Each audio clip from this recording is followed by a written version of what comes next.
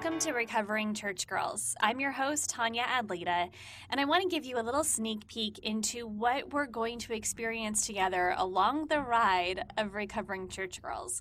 First of all, you're going to notice there's a little asterisk behind the word girls, and that's because it's not just our stories. Now, it happens to be that I know a lot of girls who grew up in the church. Many of us are all now in this weird space we call middle age. And a lot of us have kids of our own, and we are learning as we parent what really resonates with us still from that childhood experience and maybe what no longer fits. And not just under the idea of how we parent, but more intentionally who we've become. I think what's been so fascinating for me as I've been working in this space for Recovering Church Girls is that it's not just my story. I don't know about you, but I always felt really isolated in these experiences that I had as a young child, growing up into middle school, into high school, even as a young adult. And I thought that it was really just me. Lo and behold, wow, was I wrong. And I'm so grateful for all the stories that I've now been able to witness, and I've been able to stand shoulder to shoulder with people to understand what their experience was like and to be able to hold space for them to be fully present with that story, not only where they were, but also how that's informed who they are now. These are some of the things that we get to dive into when we think about the idea of being recovering church girls.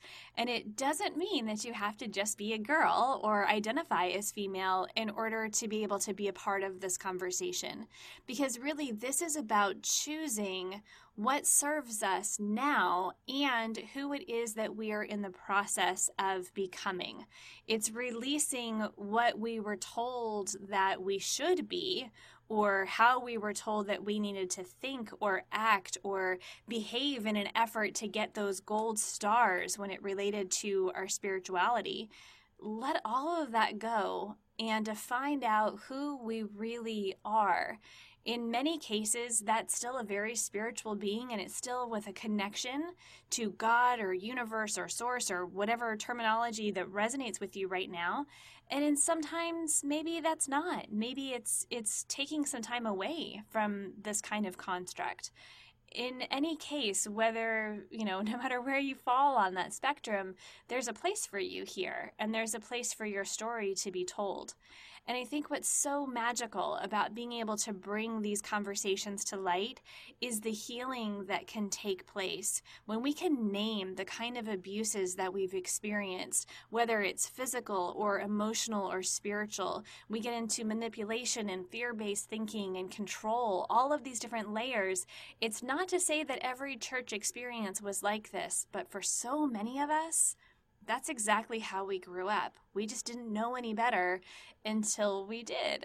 And now that we know something different, now we have this thing that we wrestle with. Who am I outside of the construct of the religious environment in which I was raised? What do I still believe to be true? What do I know in my bones to be true about myself and perhaps about my God and about the people that I choose to do life with?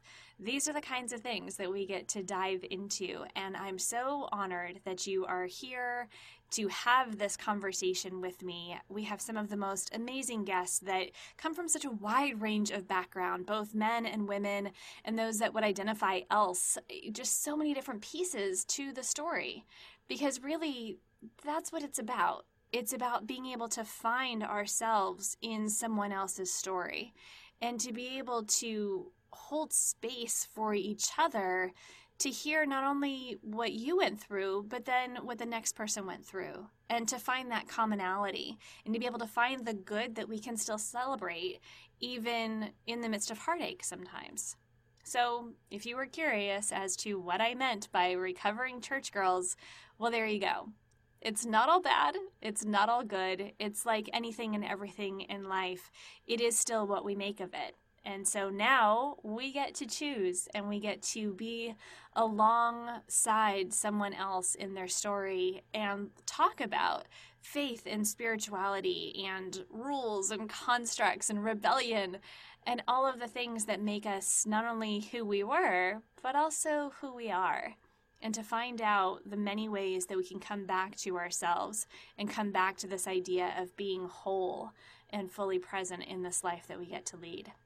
So that, my friend, is what we're all about here at Recovering Church Girls, and I'm so excited that you found us, and I simply cannot wait to jump right in.